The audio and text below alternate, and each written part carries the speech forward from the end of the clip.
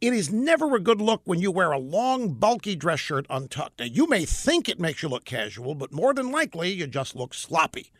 Now, there's a brand of shirts made specifically for this look, to make you look sharp, to look smart. It's Untuck It, all one word.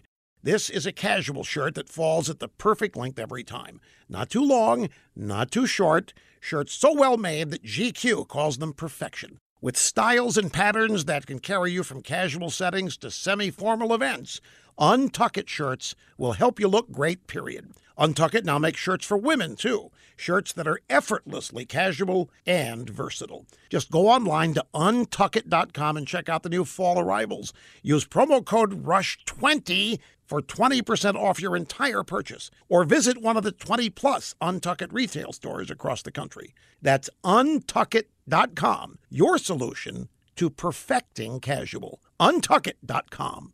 Last Friday, the Washington Post ran an ominous headline that Republicans are going to be raising taxes on some Americans and that there will be a backlash. Now, first of all, the proposed tax bill isn't the final version. A lot's going to inevitably change.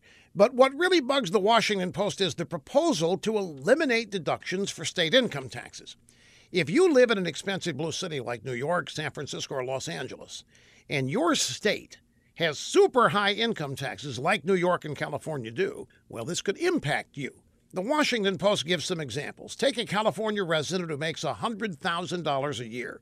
Their state tax alone would come in at $6,000, and it would no longer be deductible. Somebody who makes $150,000, lives in San Francisco or Los Angeles, can expect to pay over $10,000 a year in state taxes, no longer deductible. Yes, so some people be upset. But the Washington Post never raises some important questions. One, why are your state taxes so high?